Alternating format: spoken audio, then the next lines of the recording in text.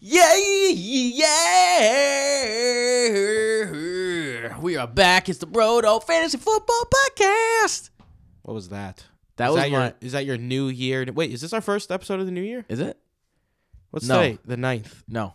Yeah, We did one last Oh, week. wait, we recorded on New Year's. We recorded it on New What Year's idiot Day. I am. I mean, we were super hungover. I think if you listen to that like recording, you could tell that we're all just like death. We are death. Like we don't sound good Fun at night. all. Fun night. Which is funny Tim because hosted. Oh yeah, I hosted the podcast. I also hosted party. New Year's Eve. Yeah, it was fun. We had a pizza party with Pizza Party. You keep telling that joke and it gets worse every time. It's great. If you notice, Jason's not on the podcast. He's still here, but he's sick as a dog. Fucking asshole. And if you ask me to get in the same room as him, I'm gonna tell you hell to the no. Hell to the no. We got an exciting show for you guys today. That was mad standard, mad basic of me, but it's true. We got a special guest, Nick the Lamb Deus from Veterans Minimum Fame is going to be joining us. He is a The one and only. special guest because he is a DFS pro, and we're going to be talking to him about DFS and about what to do if you want to play DFS, because we know we're a yearly fantasy show, but you guys can't get enough of us. We appreciate it. Fun Thank you. convo. And yeah, it was a fun convo. We did it in advance, just so you know. I mean, we always do. A little peek behind the curtain. We don't hide it. We're transparent with our folks. Transparency. So, what was I going to say, Michael? You made me forget what I was going to say.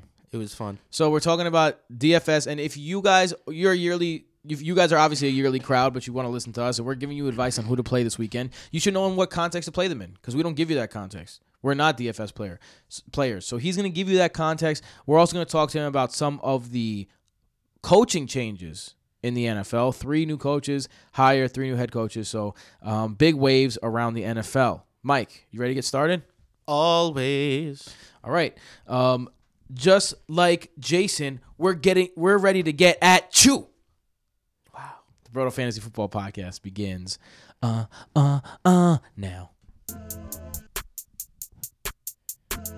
Welcome back to the Brodo Fantasy Football Podcast presented by BrodoFantasy.com. I'm your host, Tim Petrop, with my brothers, the only 2 twins that give you double that fantasy goodness, Michael and Jason Petrop. Don't even act like that wasn't mad clever.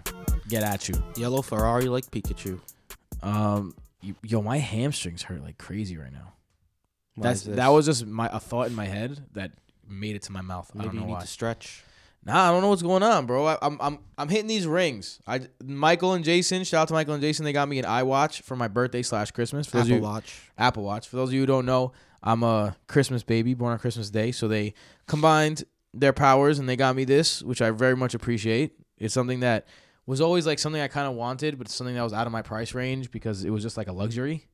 And they got it for me, so I appreciate that. And I've been closing these fucking rings, bro, every day. I've been standing for 12 hours. Boom. I exercised 48 minutes today instead of 30. Boom. And I moved 1,097 calories. Burned. Boom. By walking? There's no way that's right. Nah, it's true. Everything's true here. I don't know. It's That's science. science. A lot of calories. I worked out for 48 minutes. Oh, you worked out. Well, I didn't work out. Working out in this one, like if I go up the stairs, it'll give me like 2 minutes of working out. Like it's kind of like that. But I actually did exercise for 30 minutes today. So, good for you, guy. Boom. You want to get into this Nick interview first? Let's do it. So let's get into this Nick interview. We also discussed you'll find out shortly, some of the new head coaching hires. Yeah, so we're talking about the head coaching hires. We're talking about strategies in DFS. He gives a little bit of a insight on how you can win in DFS and what to look for. So let's get into that interview with Nick now, and then we'll come back with a preview of the divisional round. This is called, right? I never know what they're named. Yeesh. Yeah, the divisional round, the wild card round, divisional round, championship round, Super Bowl. There you go. Vikings at 49ers, Titans at Ravens, Texans at Chiefs, Seahawks at Packers, which is interesting because this is the last 8-team standings, but I don't feel like these are the best 8 teams in the NFL this year. So it's going to be a wild playoffs coming up, and we're going to be previewing it. But first, here's the special guest, Nick the Lamb Deus. All right, and welcoming in, as he says in his words, the good brother, Nick Deus, also known as the Lamb from the Veterans Minimum Podcast. What's good, bro? What up, guys? How are you? Always a pleasure. Always a pleasure to be across the mic from the Lamb. That's right. This is where we've had our best battles, across the mics. Yeah, you know where Tim and I have not had good battles? They've been pretty lopsided. Uh-oh. When Tim runs into the Dirty Lambs in the fantasy playoffs, baby. Motherfucker. I was thinking to myself today. So I was like, Nick, come on the podcast because you guys know he's going to explain the difference between DFS and yearly and the strategy. And I was like, man, how many seconds before he mentions that he beat me last year in the fantasy championship? And it was like, what, 11? Well, not only hold on. I had the under. The under hit. Don't discredit me. I've beaten you twice. You're right. Times. 2 in a row. Back to back. I'm your kryptonite, bro. Damn, bro. I forgot about that. It's your lack of skill, Tim. For those who weren't VM listeners at the time of this happening, one of the best trolls for sure that I ever got was Nick scored 138 points on me to win a championship. And for Christmas, he printed out the final score, laminated it, put it in a envelope, folded it up with exactly $1.38 for my birthday. That was my birthday present. Do you still have it? I still have it. Yes. Solid. Good work, Yo, Nick. so Good work. You're the one that inspires me to do better, Nick. Yo, listen, I won the yearly league with my friends, the MFA league, and I won it back to back. And I did. You guys remember the Michael Jordan "Maybe It's My Fault" parody? Yes. When LeBron first went to Miami and they lost, and he did the Jordan commercial, "Maybe It's My Fault." I shot a fantasy video about that. And my friends were not happy. You should release that. Let the public see. I did, man. Where's it at? You gotta check it out. Yeah, go to my Instagram, cheap plug at the Lamb Show. You'll see it. How did I miss that? Yeah. Yeah, I don't man. use Instagram, so that's why I missed pretty it. funny. So we have obviously some business to talk about. Before we get into the DFS, the difference between yearly and DFS, Nick, you're a Giants fan. You've been a Giants fan your whole life. Die hard. Once said that Eli Manning would be the only person you'd let your wife sleep with in the world. So it's like that.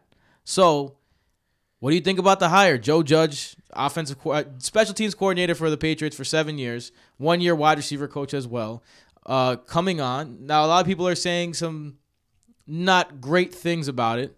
But, Michael has a great point. He mentioned, the Patriots, he's been the special teams coordinator for the Patriots for 7 years. He was at Alabama before that. He's a winner. What's your take on Joe Judge? I don't have a take. I don't know much about him, so I'm not going to make a premature take. I think a lot of people, when it's a no name like that and he wasn't a hot coach. Dude, I didn't know. I'll be honest with you guys. I didn't know his name until a week ago when it first surfaced as him being a potential coaching candidate. I think for that was many like teams. 99% of the world, honestly. Yeah, except and then insiders. Because because it's an unknown, people just go and they criticize it, and it is what it is. That's just the life we live in now. I just watched his press conference. Look, the bar is set very low, right? I used to get super emotional about the Giants when I knew they were good and they were not exceeding expectations. They're not good. They, in the last 3 years since 2017, this accounts for an 0-16 season for the Cleveland Browns. The New York Giants, the once historic model franchise in sports, has the worst record in all of professional football. Wow. They've lost the Yuck. most amount of games since 2017, and that factors in an 0-16 season. So the bar is very low. Can we get a coach to stay on board for more than 2 years is my only request, because you can't win in this league having constant turnover year in, year out. And if you look at some of the coaches now in the playoffs, Bill O'Brien been there 5+ years. John Harbaugh, Kyle Shanahan now finally had a team where he didn't have to go to a third-string quarterback. Andy Reid in Kansas City. The list goes on and on. Pete Carroll. You have guys Doug Peterson that, even with the Eagles. Right. You guys have people in place that have been there for a while. So that's what I would like for the Giants. Even Mike Zimmer, too. He's been with Minnesota for a while. Yeah. I just don't get why so many people are shitting on this dude as if they have any idea what to expect. Like, everywhere he's got Alabama, winner, New England, winner. Sure, obviously, Brady, Belichick, all that. But they have one of the best special teams like they were probably top 3 special teams unit each of the last 10 years or so. Michael Slater is a perennial Pro Bowler. Matthew Slater. Classic sorry. Tim messing up names. I mean, Michael Slater's a surfer, and I'm the waiver rider, so you know how that goes. Michael Slater's a surfer? Yeah. I have no idea who Michael Slater Kelly is. Slater. Kelly bro. Slater. Who the fuck is Holy Michael moly. Slater? Goodness Is gracious, Is there a dude. Michael Slater out there? Probably not, man. I'm gonna Actually, Google this right probably now. yes, because it's a common name, but Michael not famous. Slater into Google. But yeah, if I'm a Giants fan, I mean, Giants fans were also hyped about Ben McAdoo when they got him as the head coach. So it's like, all because you don't know him doesn't mean you should be super upset about it. Michael Slater, Australian television presenter. He presents the Cricketers Championship. So basically a mix between surfer and football player. Right, exactly. What about Mike McCarthy going to the hated Dallas Cowboys? Mike McCarthy, Michael mentioned this before, spent the year trying to fix his flaws. He knew that he kind of got outdated, and he went into the PFF offices, got up to date on what is going on in today's NFL. Do you think Mike McCarthy was the right hire with the Cowboys? So, I think he's going to be fine for Dak. I think it's a nice move if you want Dak. When you look at a guy like McCarthy, was it McCarthy or was it Rodgers, right? I'm always a little skeptical when it's a guy that has such a all-time kind of quarterback that pulls the strings for him. So I'm a little hesitant there, but he's an adult, right? Like, he's a guy that can bring some stability to that franchise where I think he could get him over the hump. I actually like the hire for them. I think the issue with McCarthy in Green Bay was just that he just overstayed his welcome. Like, eventually, like, your message grows stale and people just got to move on from you. It's the same shit that happened with Mike Coughlin. Mike Coughlin, Jesus, Tim, very Tim of me. It's the same thing that happened with Tom Coughlin. It was going to happen with John Harbaugh if it wasn't for them going to Lamar Jackson. People forget, going into like November last year, Harbaugh was on the hot seat. Hot seat. A lot of them talking wanted about- him gone. They were talking about him getting fired this offseason.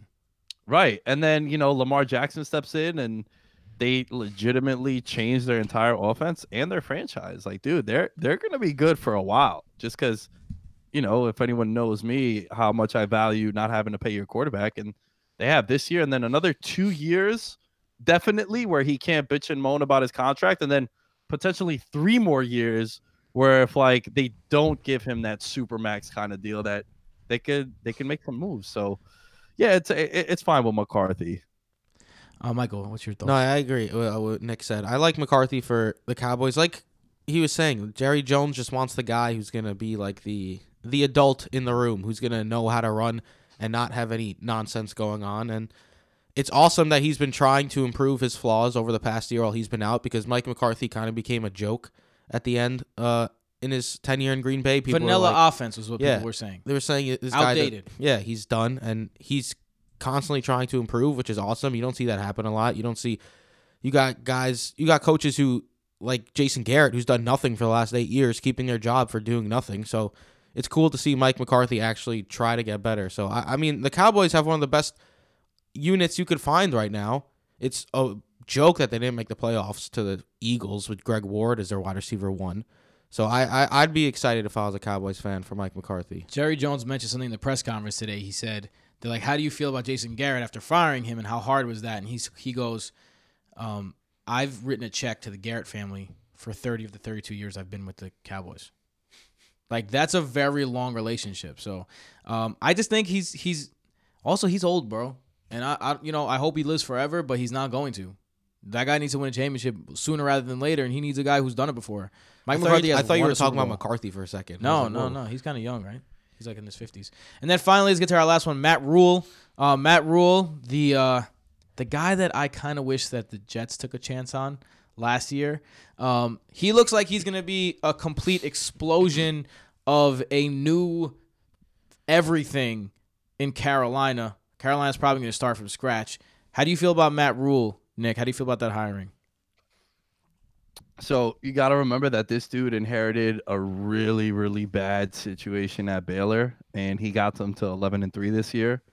And I mean, they lost in the Sugar Bowl, but they had all their allegations, sex scandals and rape charges and all there, and Baylor. And man, the old head coach is escaping me right now. But that guy got let go too because it was sort of like a Joe Paterno kind of thing where it happened under his watch. So he had to be I wouldn't say the scapegoat, but he had to be the fall guy there.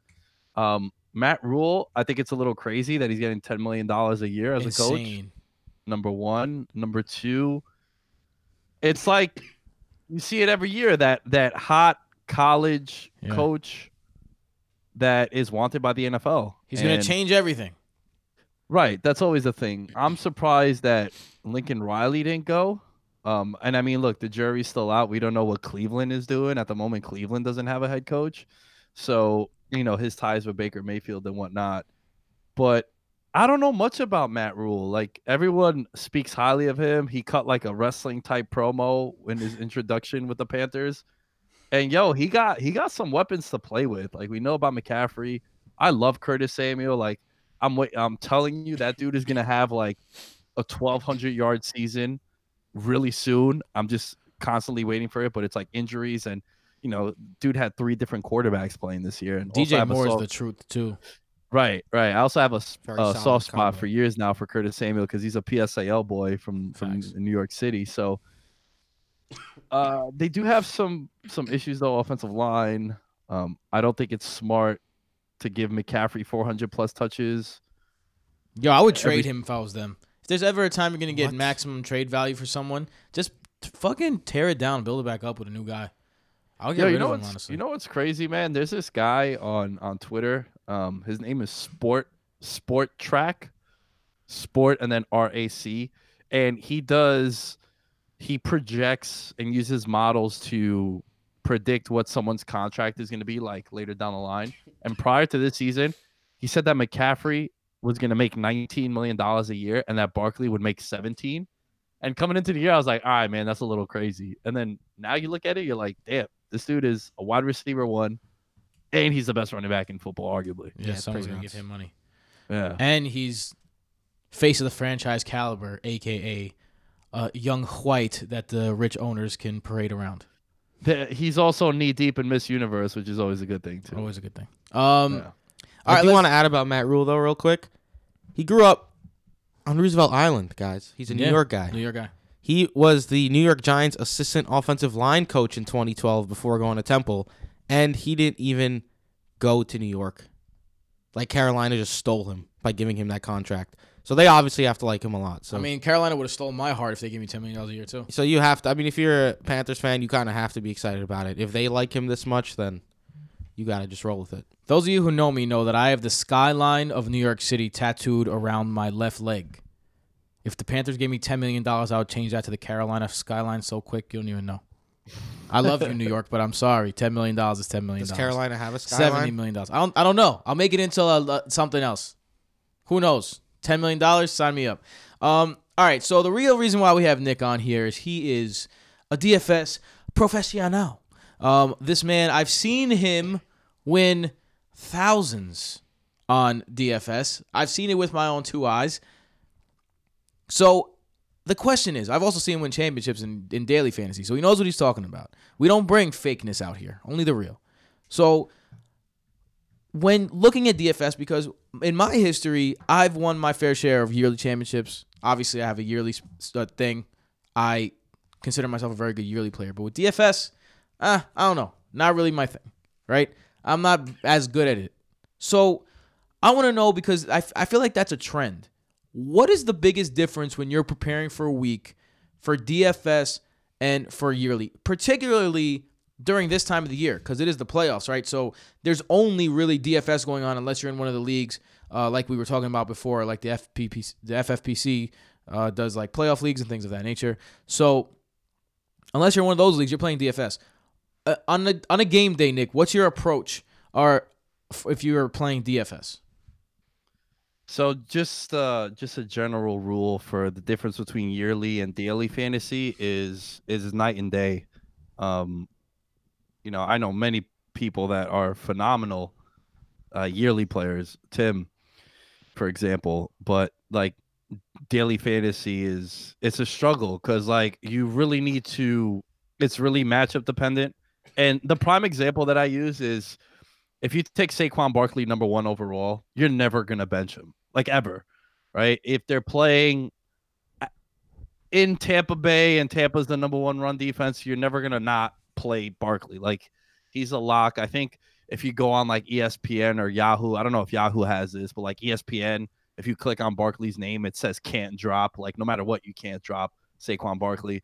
So he's never gonna come out your lineup, right? You have Julio Jones. You're never gonna not play Julio Jones unless you're me, who plays Julio Jones every week, regardless whether it's daily or yearly. But what I'm trying to say is this: your first 2-3 picks in your yearly leagues, they're never going to come out your lineup. Whereas, you know, that matchup where it's Marshawn Lattimore on Julio Jones in the Superdome, I'll probably not play Julio, right? So you have to take a stand on certain players. You have to know where ownership is going to be. And there's about 4 or 5 voices in the industry that kind of dictate where the ownership's going to be. Your guys' best friend Evan Silva, he's a guy that dictates ownership. Guys like some of the PFF guys, Peter Jennings, Adam Levitan, Al Smizzle, those guys, they all dictate the ownership. Based on who they talk about, you'll know that they'll be high owned or whatnot. And then it's all about leverage, right? Like, you look at let's just use this week as an example, right? Houston, Kansas City, the over-under is a 51 game total. The weather's supposed to be nice in KC. Probably going to have a lot of ownership in that game. You have some big names there. You have Watson, you have Mahomes, you got the wide receivers and the weapons. One thing to get leverage on the field is everyone's going to want the passing game. Maybe you play a Damian Williams. Maybe you play a Carlos Hyde to get leverage off the passing game. So it's a lot of understanding ownership, understanding matchups, and who you can gain leverage off the field. When talking about the prices of these guys, one of the things that I always struggle with, I feel like, is how do I know that I'm going to get a good return? Like, how do I know that Marlon Mack is worth $7,400? How do I know that Curtis Samuel is worth $77,000? How do I know for sure that if they do good and they do what I think they're going to, if that's a good value at what I'm picking at? Like, what's your basic rule on like how you do like salaries and how you set up the whole, like how you use your money kind of that you have, the budget? So it always does vary, especially now where both sites have flex options. I'm a little old school where I want my flex to be a running back because it's just more touches, right?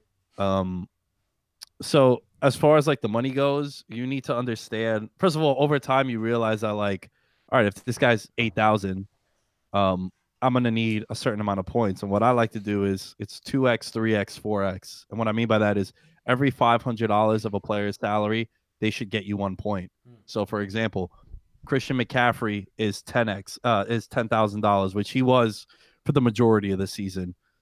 If you play Christian McCaffrey and he gets you 12 points, that's horrible. Yeah, horrible. He doesn't meet value, right? Value is 2x. So 10,000 is his salary. You need 20 points minimum for that to be not a wasteful pick. And then anything over 3x, so if he gives you 30 plus points, that's like exceptional. He'll probably have the flame next to his name. And then it varies, like you take a tight end and he's 2,500, the minimum on DraftKings. If he gives you 10 points, that's sensational. That's like 5x. No, it's 4x, which is crazy. But a lot of times people see that and they're like, oh, your tight end only gave you 12 points, bro. It's like, dude, he was 2,500. Like, give me that all the time. You have a wide receiver, he's 4,800, he gives you 17 points. You're like, damn, that's amazing. But then you'll have situations where you pay 8,000 for a wide receiver, he gives you 4 points. It's like, well, you're going to need a lot of shit to happen to make up for that deficit. I want to ask you about ownership percentages because unless you're marrying The Bachelor and putting in 300 entries, you're probably not going to win the Millie Maker. So how do you know when your lineup is like too chalky or when you're being too cute about it? Like, do you have like a certain threshold where you try to keep like only 2 chalky guys or 3 guys who are super boom or bust?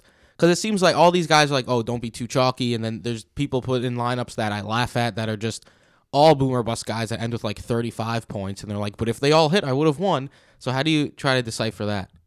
So one thing to note, anytime Tim does a waiver wave video, expect those guys to be high owned.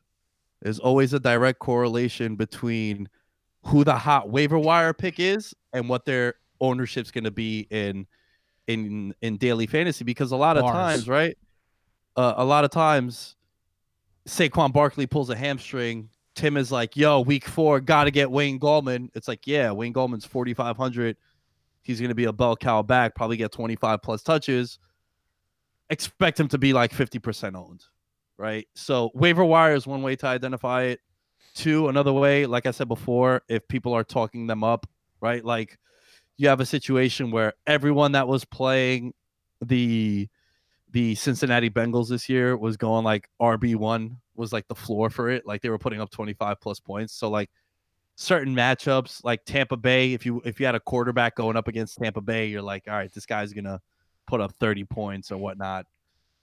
It's the matchups. It's, again, just following on social media. If you play daily fantasy and you don't follow beat writers or follow people in the industry, you're drawing dead, to use a poker term.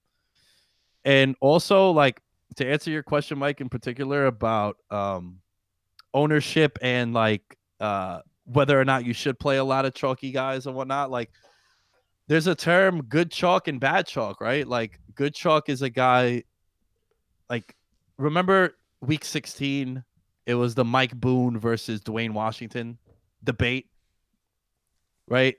Dwayne Washington that week was 4,800, but he was in line for a starting running back role. And it's like, that's good chalk. He's going to be 40% owned, but he's basically free and you have to play him, right? Gio Bernard, a couple of years ago, he was like the stone minimum. Joe Mixon got ruled out on like a Monday Night Football game. And a lot of people don't realize this. The salaries for the week that's coming up get released like Sunday Night Football. So a lot of times the guy will go off on Monday Night Football and you'll get him at a discount, right? Darius Slayton goes off on Monday Night Football. He's the cheapest wide receiver on the Giants that next week. What happens? He's 70% owned. So it's just understanding, and that just comes with like time and time of playing it. And chalk sometimes is good. I've seen anytime you see lineups like 280 points, that means that all the chalk hit. So last question before we let you go, because I know you have to record after this. Let's say the people listening here, this is a yearly show, so maybe they're not into DFS. If you want to give someone some advice on how to start winning some money on DFS, right off the bat, what would you do? Like, which tournaments do you play in? What would you do to like get your feet wet in the game? Yeah, I'll be completely honest with you guys. It's probably the worst time to get into daily fantasy now. The game ain't the same. Really? Yeah, it's not even being salty. Like I had a really good year this year, but I didn't win anything crazy because, again, no one dumps more money in live qualifiers than I do. And it's a killer to your bankroll, right? It's 10,000 people in a contest. It's $25 entry, for example. First place is the live final. Second place is like $20.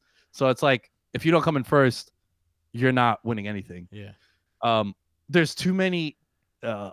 You mentioned the DraftKings scandal, right? The chick on The Bachelor, the 300 lineups thing. She still hasn't been paid out by DraftKings for the Millie Maker, by the way. Yeah, crazy. Which is, I think, is crazy because you have guys like Chipotle Addict and Big Papa Gates, which even if you're a casual daily fantasy player, you know those names. And those guys are brothers, which a lot of people don't know. They were professional poker players, the Crowley brothers, and they line up share. They've said it. So it's like they exploited a loophole, yo. And like these dudes have won millions of dollars and no one seems to bitch and moan about it. So just pay this chick her money and that's it and move on. Dude, I'm with you. I'm so aggravated about it. Like, oh, she won. She was on The Bachelor or whatever, so now she doesn't get her money. Meanwhile, you look at the Millie Maker, the top 12 of the top 15 people have a Roto Grinders symbol as their icon, and that's okay. Like, dude, come on. Yo, you hear it on the podcast. They're like, yeah, I sent Head Chopper my lineup, and we were looking over it. It's like, I mean, you're saying it on your airways. Like, it's the most. it's the biggest like hidden secret in daily fantasy. Like these dudes always line up share. Yeah, for those who don't know what lineup share is, it's like what do they do? They stack the most people.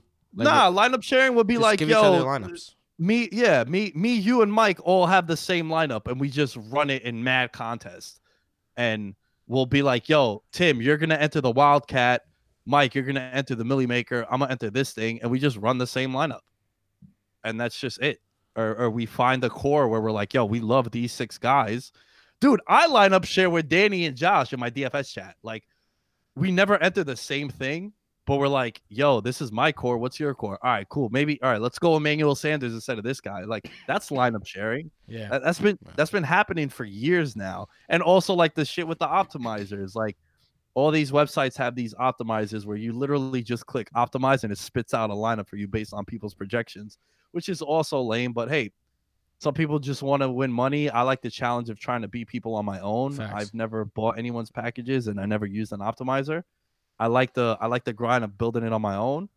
And if it wasn't for me playing the qualifiers, I would have had a way better year. But I know I rambled a lot. To answer your question, the best approach to build your bankroll is double ups. Half the field gets paid out, where tournaments it's about 8%. Sometimes, if you're lucky, maybe in the 18% of the field gets paid.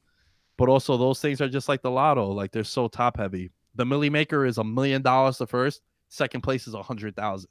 Like, imagine Mike comes in second in the Millie Maker by like 0.1 points. Jeez. He's gonna be hyped, but he's gonna be sick. I mean, Yeah. I'll take the 100K, but still, I feel you. Absolutely. You Yeah, say yeah. that now. Trust me, dude. Yo, I lost $7,000 one time. Matt Ryan, shout out to Tim, kneeled the ball down at the end of the game and lost 0.6 yards, 0.6 points, and I went from first to second from 15 to $8,000, and I was furious what a joke.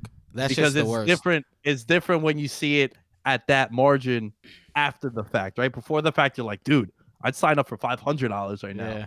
But when you're that close, and you're like, oh my god, it was 1 yard. It just hits different. Nick, always a pleasure, brother. Thank you so much for giving. I like doing head to heads too. That's where my DFS success had come in head to heads. Like, I just got to be one guy. I could do that, no problem. Yeah. Also with head to heads, you can, if you recognize the pros' names and you avoid them, dude, you can make a killing on that. They also have like the experienced player symbol. Just avoid those guys too if you really want to. Yeah. Nick, tell the people where to find you if they want to hear more. Man, the best approach would be to find me on the Mount Rushmore of fantasy football players, number one. But also that? just to make it easy, man, just at the Lamb Show. There's constant information. I don't know if I'm spreading myself too thin, but I'm everywhere. So just find me at the Lamb Show, all social media outlets, and then you'll find all the shit that I'm doing. Bang, bang. Easy enough. Brother, thank you so much for joining us. Always a pleasure talking to you, man. Fellas, Later, anytime, just let me know. All right, later. Thanks, Nick, again for being on. So, for those who don't know, I used to be on the show that he now is on by himself at Veterans Minimum. Go give that a follow. Go give it a listen at Veterans Minimum is where you'll find it. I worked hard on that for 4 years, and Nick is carrying the brand with him because I've chosen the path of Brodo, and he's chosen the path of Veterans Minimum, and I wish him very well. So, shout out to Nick, and I hope he brings it to the moon. And so go help him out. Go give him a follow at Veterans Minimum, and go check out the podcast. But down to business. You ready, Michael? Let's do it. Vikings at the 49ers. The Vikings, not a lot of people would have thought they'd be here. I think the matchup that we were all expecting in this week was Saints at Packers. I think that's something that we expected. But now everything turned on its head because Minnesota won the game. San Francisco is going to be facing off against Minnesota. Minnesota's defense looked very good against Sean Payton. I think one of the main reasons why they won that game was first time of possession. They held the ball for like 37 minutes, if I'm not mistaken. And second, Sean Payton got outcoached. And it's not every day that you can say Sean Payton got outcoached. So let's start with the San Francisco offense and how they're going to go at this Minnesota defense. George Kittle is obviously the dude that is going to be the focus. He's the best tight end in the league, so obviously the best tight end left in the league. But if you look at the tight end landscape, there's some good ones. I mean, Mark Andrews, Travis Kelce, obviously. But maybe Jacob Hollister. Besides that, if you're playing tight ends this weekend, you're probably looking at Kittle if you're trying to spend money on tight end. Yeah. So how do you think he fares against this Minnesota defense? I'm perfectly fine with Kittle, but I mean, you got to think. Look, Mike Zimmer. First off, I don't think anyone expected the Saints. I don't know. Not only did they lose to the Vikings, but Drew Brees sucked. Yeah. It was so strange. But that's Mike Zimmer taking his defense. We thought Michael Thomas was going to be huge against Xavier. All roads lead to the end zone. And he shut him down. Only 7 for 70, which is crazy that's shutting him down. Mike Thomas. But that's absolutely shutting him down. That's one of his worst games of the season. And that's what Mike Zimmer, I expect, is going to do to George Kittle. Try to lock down their top weapon because he is by far their top weapon at the moment. So I am a little weary of trusting Kittle this week, but I mean, he is the number one option. They do have a bye. It's a Kyle Shanahan offense, so sure, there's a little bit of skepticism, but it's George Kittle. So for me, man, I mean, Nick was just talking about 3x, 4x, 2x. I don't see how Kittle does that. Minnesota, number one in DVOA against the tight end this year.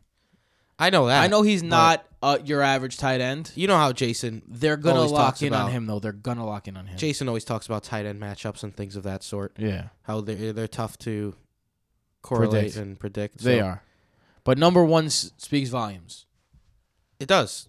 That's why it's a little skeptical, but it's off a bye week. We mentioned last week. They just played an overtime game against the Saints, going on the road again. It's tough. Yeah, and history says that these home teams usually win. Jared Cook had a decent game last week, 5 for 54. Not good. But considering what the Saints did on offense, that's a pretty decent game. Yeah. So, I mean, he's George Kittle.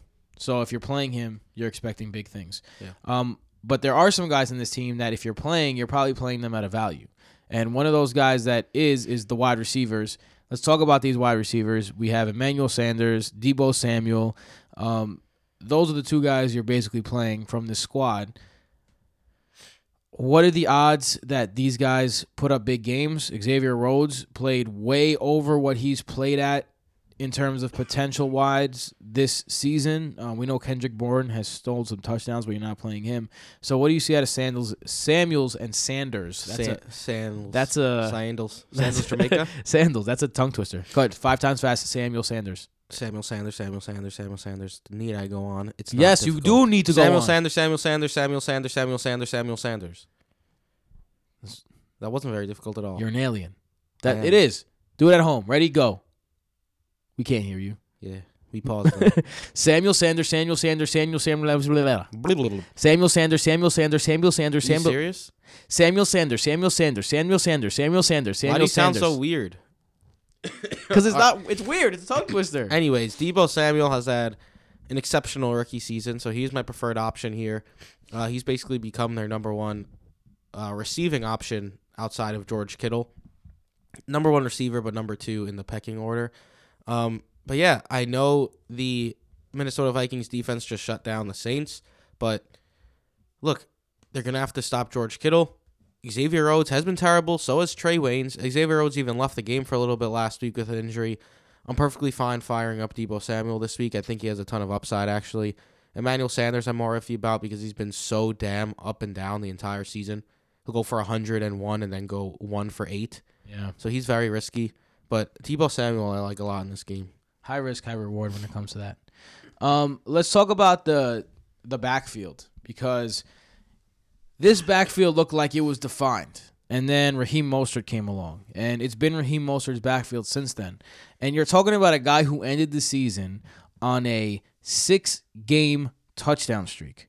He scored a touchdown in every game against Green Bay, Baltimore, New Orleans, Atlanta, the Rams, and Seattle. Those are good rush defenses in general. Minnesota, also a good rush defense. So how do you feel about Raheem Mostert? I expect it to continue. You do? The touchdown streak. Look, man, I'm just going to... They played an overtime game in New Orleans and now have to fly to play the number 1 seed San Francisco 49ers off a bye. It's a very tough task. And... Excuse me. Michael's a little sick too, guys. Dude, I just got a random cough last night. It's super frustrating. You're getting over a cold, though. But I hate coughing. Yeah, but that's what you like. What you need to do is like go real deep inside you, get all that phlegm, and No, you're spit it out. disgusting when you have a cough. I'm disgusting, but I don't cough anymore after like 6 hours. But anyway, Raheem Mostert, I expect him to have a solid day on the ground too. I'm approaching this, maybe wrongfully, similarly to how I approached the Saints-Vikings game, where I'm all in on the 49ers weapons, and I do not like the Vikings. So let's go over to the Vikings. But before we do, I have to address this. There's nothing wrong with spitting. What's wrong with it? No, but you like bring up all the phlegm and like spit all of into it. a bag. And All like, of it. it's I mean, I gross. only spit into a bag when I'm inside because I don't want to spit into places that people are at. It's Gross. courtesy. Carrying like a spit bag is one No, of the I don't most carry a disgusting- spit bag, bro. The fuck you talking about? I gotta make you sound very disgusting to the people. I spit into tissue sometimes. Sometimes I spit right into the sink, and I don't like. I don't like myself when I do that. It's not right. It's gross. But guess what happens? I can't imagine You clean it. coughing, having that phlegm at the edge, swallowing it, coughing it up, swallowing it, coughing it up, But I don't even feel any phlegm, dude. That's the most annoying thing. Huh. Interesting. Yeah. You're making my nose get stuffier by the second. No, every time you come in here, it's like you get It's true. allergic to the studio. I'm allergic to dust. And the studio is like my mom, as you know, the studio is the twins' old bedroom. If you don't know, here Yes, it it is. It's a twins' old bedroom in our house. I don't know how two of you slept in here. Tiny room. Yeah. But my mom, because she has no business in here, my dad does music. It's like a studio. My dad does music. We do this. She doesn't really come in here and clean. The rest of the house is clean. This fucking place is dusty because you can't have 3-4 men. We should dust. We should dust, but we're not gonna. And you know it. We should. You should. That's all. You live around. I have to make a. I mean, we should. Doesn't mean we need to. It's a should. At some point, we will need to. I mean, I need to. I'm Maybe a allergic nice to that shit. spring day with the window open, some spring cleaning. That's why now I understand spring cleaning. I just thought of a beautiful spring day, and I didn't even think about spring cleaning until I said it.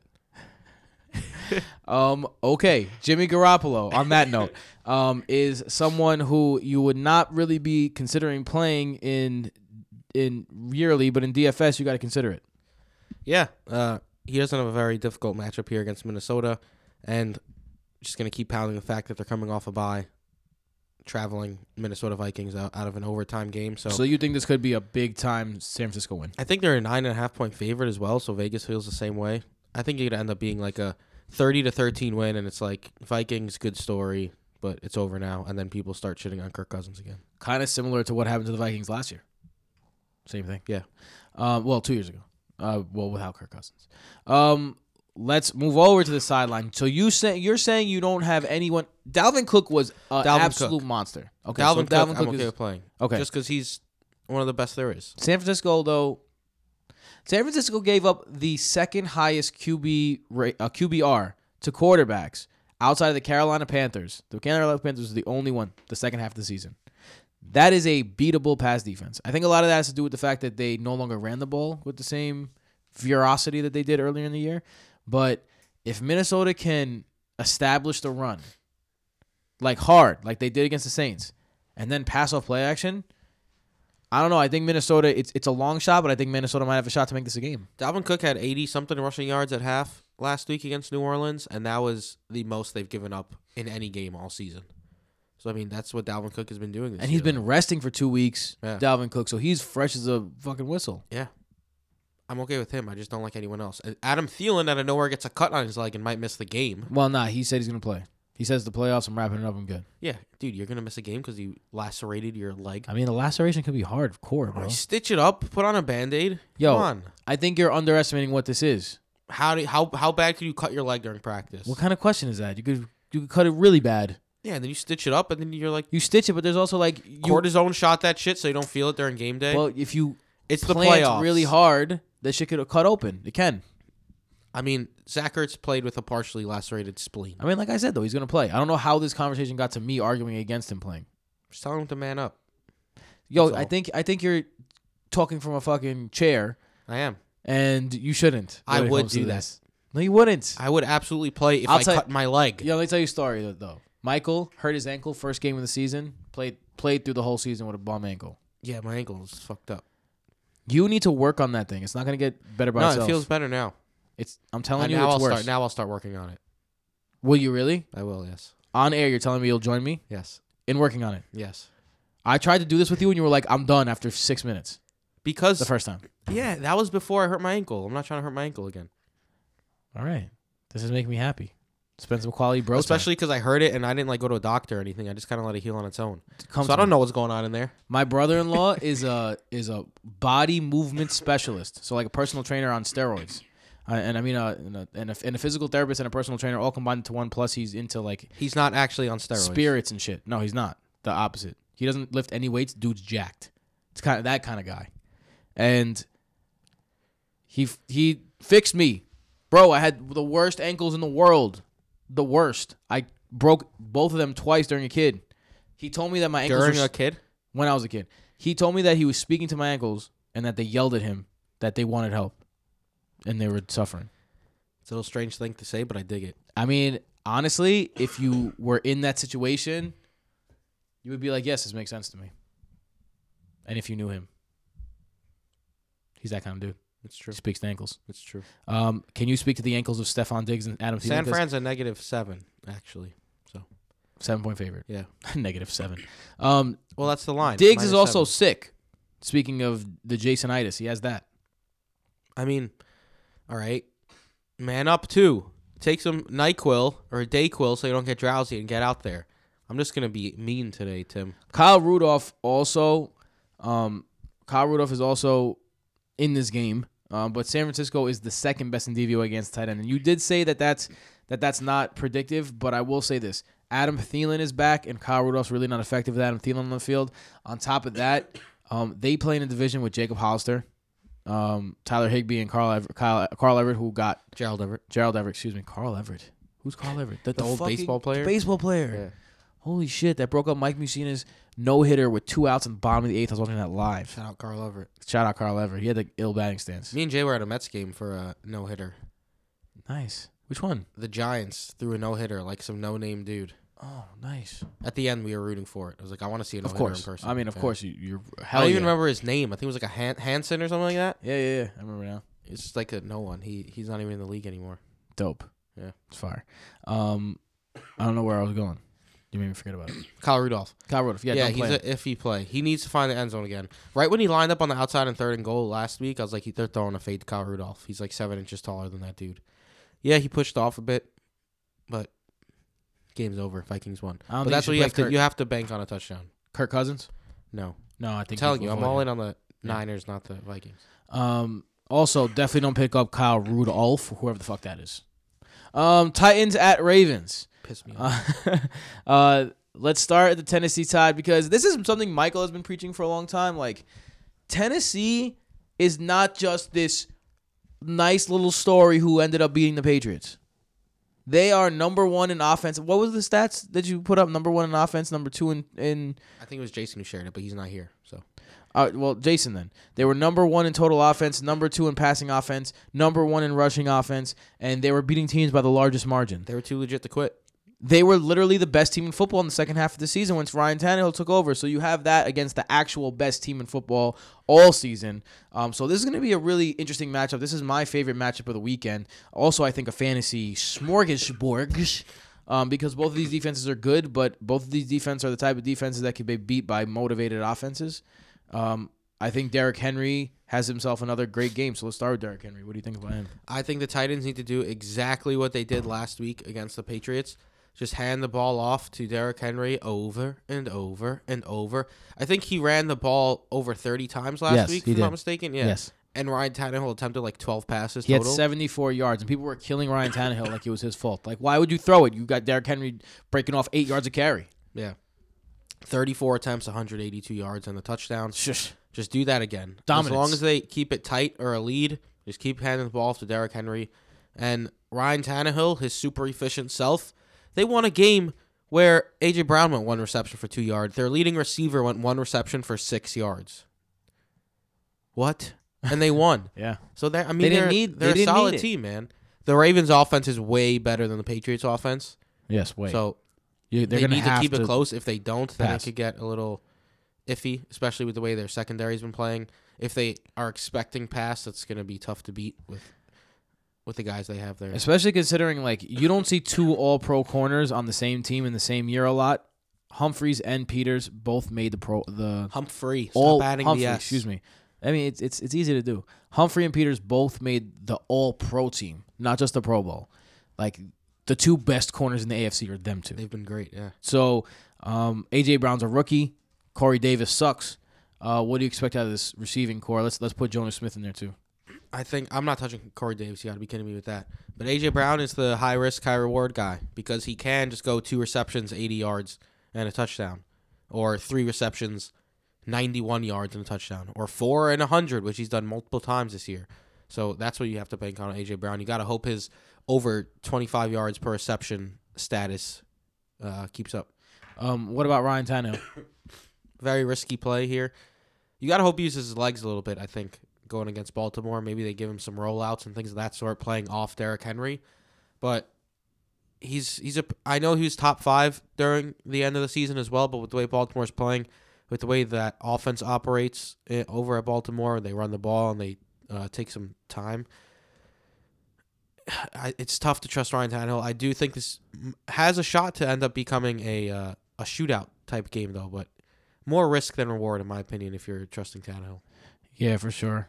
The Ravens, surprisingly, mid-range in the league and giving up bombs of over 40 yards or more, 12th in the league. So use that play action. In terms of 20, they've given up 47 passes of 20 yards or more, which is still bottom third in the league, meaning they're in the top third of the league and stopping it. But not as close to the top as you think. San Francisco 49ers only gave up 5. That was number 1. And gave up 34. That was number 1. So, and the Ravens 47. So, 13 more. So, that's a lot more 20-yard bombs. 5. I was like, what? Yeah. That's crazy. But, yeah, just that's that game. Yeah. Holler at your boys. Let's go on to our next game. Man, it's kind of hitting me now. We don't have a lot more of these weeks. Going on to your next game, we got like 1 week left. That's it. The Super Bowl, you don't go on to the next game. No. But Unless you want to talk about the Pro Bowl. Pro Bowl DFS. Definitely no. Addicts. If you play Pro Bowl DFS, I don't think Nick plays Pro Bowl DFS. Get help. If you play a game that Nick doesn't play, get help. Yeah, he's open about his addiction. Let's go over to Kansas City and Houston. Houston at Kansas City to be specific. Houston pulled out a game that I don't think a lot of people thought they would pull out as well. I think people assumed that the Bills would win that game. Yeah, the fact that Buffalo gave up a 16-0 lead midway through the third quarter is just absurd. Like, that's just heartbreaking for Bills fans. We saw them put up some okay performances against a very good defense. On the other side, Kansas City's pass defense has been one of the best in the league in the second half of the season. How do you feel about Hopkins and Stills in this matchup? I know that you are a big proponent of if Will Fuller doesn't play, Houston is not nearly as effective. Yeah. I mean, they show that against Buffalo, too. So Michael just stood up, and I don't know why. my legs are like mad tight. It's freaking me Kind out. of like you. But, yeah. Yeah, if Will Fuller returns, which I think he's coming back this week. That's the last I heard, which Deshaun Watson could really use because his efficiency goes way up with Will Fuller, opens it up more for DeAndre Hopkins. DeAndre Hopkins is going to get his, man. KC is good against the outside wide receivers, but DeAndre Hopkins isn't just an outside wide receiver. He's DeAndre Hopkins. So fire him up if you have him because KC is going to put up a ton of points this game. And, I mean, Will Fuller, you really want to trust Will Fuller at this point? No. What if he's going to go out there, play one play, catch a 12-yard pass? You're like, what a start. And he's going to be like, my leg. He's gone. I think Laceration. He's the guy that you were talking about, like in Nick, when you were talking about the chalk thing with Nick. Yeah. That's the type of guy that you're talking about where you have these boomer bust options that could get you a team with 37 points. Yeah, if you have 150 lineups, you put him in like 8. Yeah, something like that. Yeah, for sure. And if you have 10 lineups, you put him in 1 or 2. Deshaun Watson, he's going to be one of the more expensive quarterbacks probably in this slate. How do you feel about playing him against the Kansas City's defense again, who's been very good against the pass in the second half of the season? I'm fading him as well. Houston and Minnesota, other than Dalvin Cook, I'm probably fading everyone from those teams, and maybe DeAndre Hopkins as well, the 2 super studs, and that's because they're super studs. I don't think the other guys are good enough to make up what they don't do. Michael's a big proponent of also like Kansas City and Baltimore just better than everybody else. Yeah. All right. Also, would you play Carlos Hyde, Duke Johnson? No, I'd avoid that backfield. They're super touchdown dependent, and I don't see that happening. Let's go to the other side with Kansas City. This is a defense that you're probably going to want to exploit. They had a good game last week, but that was against the Bills offense that's just not ready for the spotlight quite yet. And they got J.J. Watt back, so they're running on that high. This is not that offense. This is the premier offense in the AFC. Tyreek Hill, Sammy Watkins, Travis Kelce, DeAndre Robinson, DeMarcus Robinson, excuse me. What do you expect out of these guys? And would you take a chance on playing a guy like Robinson if you need a really cheap option at the end when you're filling out your lineups? I mean, I'd put D. Will, Kelsey, and Mahomes in my lineup, or D. Will, Hill, and Mahomes, or D. Will, Hill, and Kelsey, any of those trios, because I think the Chiefs go off. I think Damian Williams is going to be less owned than you think, and he's been great recently. He's been a lot better than people think. 4 of the last 5 games over 100 yards. Excuse me, 3 of the last 4 games over 100 yards total, receiving and rushing. He's that guy again. He's the workhorse for Andy Reid, as they wanted him to be in the beginning of the year before he got hurt. So I'm happy firing him up. Travis Kelce's Travis Kelce. Tyreek Hill's Tyreek Hill. And Patrick Mahomes is Patrick Mahomes. And this is a home game for Andy Reid, the best best head coach after a bye in NFL history, I believe. Yep. Ever. It's everything's just lining up for KC to have a monster game. Against Bill O'Brien, who honestly the dude is choker. He's a choker. He's a choker. He's a choker. He's a midnight choker. There you go. I thought you weren't getting what I was saying. No, I got it. So basically it's take your chance on playing everyone in this game. Everyone except Sammy Watkins. Yeah, that's the rule. Don't play Sammy Watkins. Yeah. All right, let's move on to our final game of the weekend, the Seahawks at the Packers. This is the Michael Bowl. I'm naming this the Michael Bowl because Michael hates the Seahawks and both the Packers this year. I can't believe one of these two teams are legitimately going to go to the conference. I don't know why you hate the Packers so much. Because they suck. Why would you... What? They don't suck. They're so ridiculously mediocre everywhere. What? Aaron Rodgers is super mediocre at this point. Dude, they have the defensive player of the year maybe on that side. And Zadarius Smith. Yeah, sure. But it's not like the rest of their defense is super scary. No, but they have good corners. And I thought the Saints were going to go in there and destroy them, but the Saints went and lost to Minnesota. That's what they did. And now they get the Seahawks, the second biggest, maybe, or the first biggest joke in the league. I can't stand the Seahawks. They're another joke team. I mean, they have Russell Wilson. Yeah, they hardly beat the Josh McCown, Greg Ward-led Eagles, man. You kidding me? Their running backs, I think, 17 total yards rushing. They can't do that. You're not going to win in a Schottenheimer offense Dude, like that. it's so whack that the Eagles got to the playoffs. Yeah.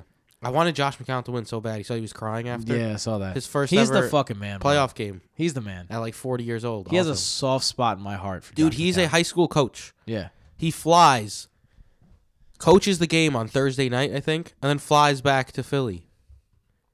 Absurd. You're a boss. What When a you're a wonderful boss, guy. you could do boss things. Yeah. The Cowboys would have at least gave it a fucking shot. Yeah. You know.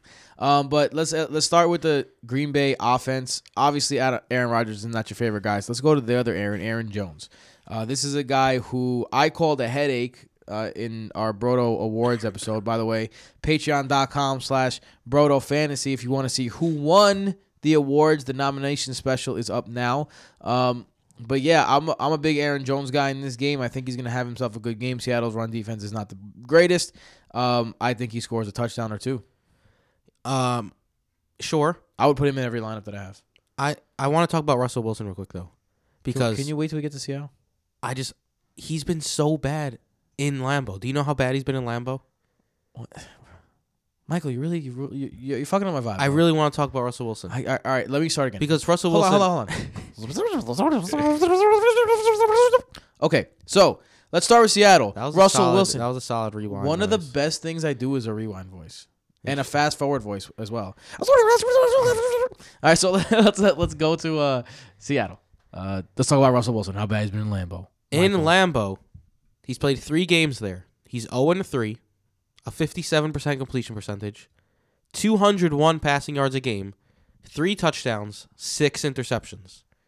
Talking about Russell Wilson, Yeah. one of the least turnover-prone QBs in the league, and he has been absolutely brutal the 3 times he's gone to Lambeau. And that's against a defense that's not nearly as good as this one. Against a defense that I'm shitting on the Packers, but I expect them to get destroyed by the Saints, not the Seahawks. I think they're going to beat the Seahawks. And they need to ride Russell Wilson. Their running backs are a joke. Marshawn Lynch looks like he's 112. Yeah, but I watch him run and I laugh. I mean, Homer, no one knew who he was until 3 weeks ago. Marshawn, And it's a Schottenheimer offense. I make fun of Schottenheimer offenses 24/7. that you do. It's just a really bad mix going into Lambeau for Russell Wilson.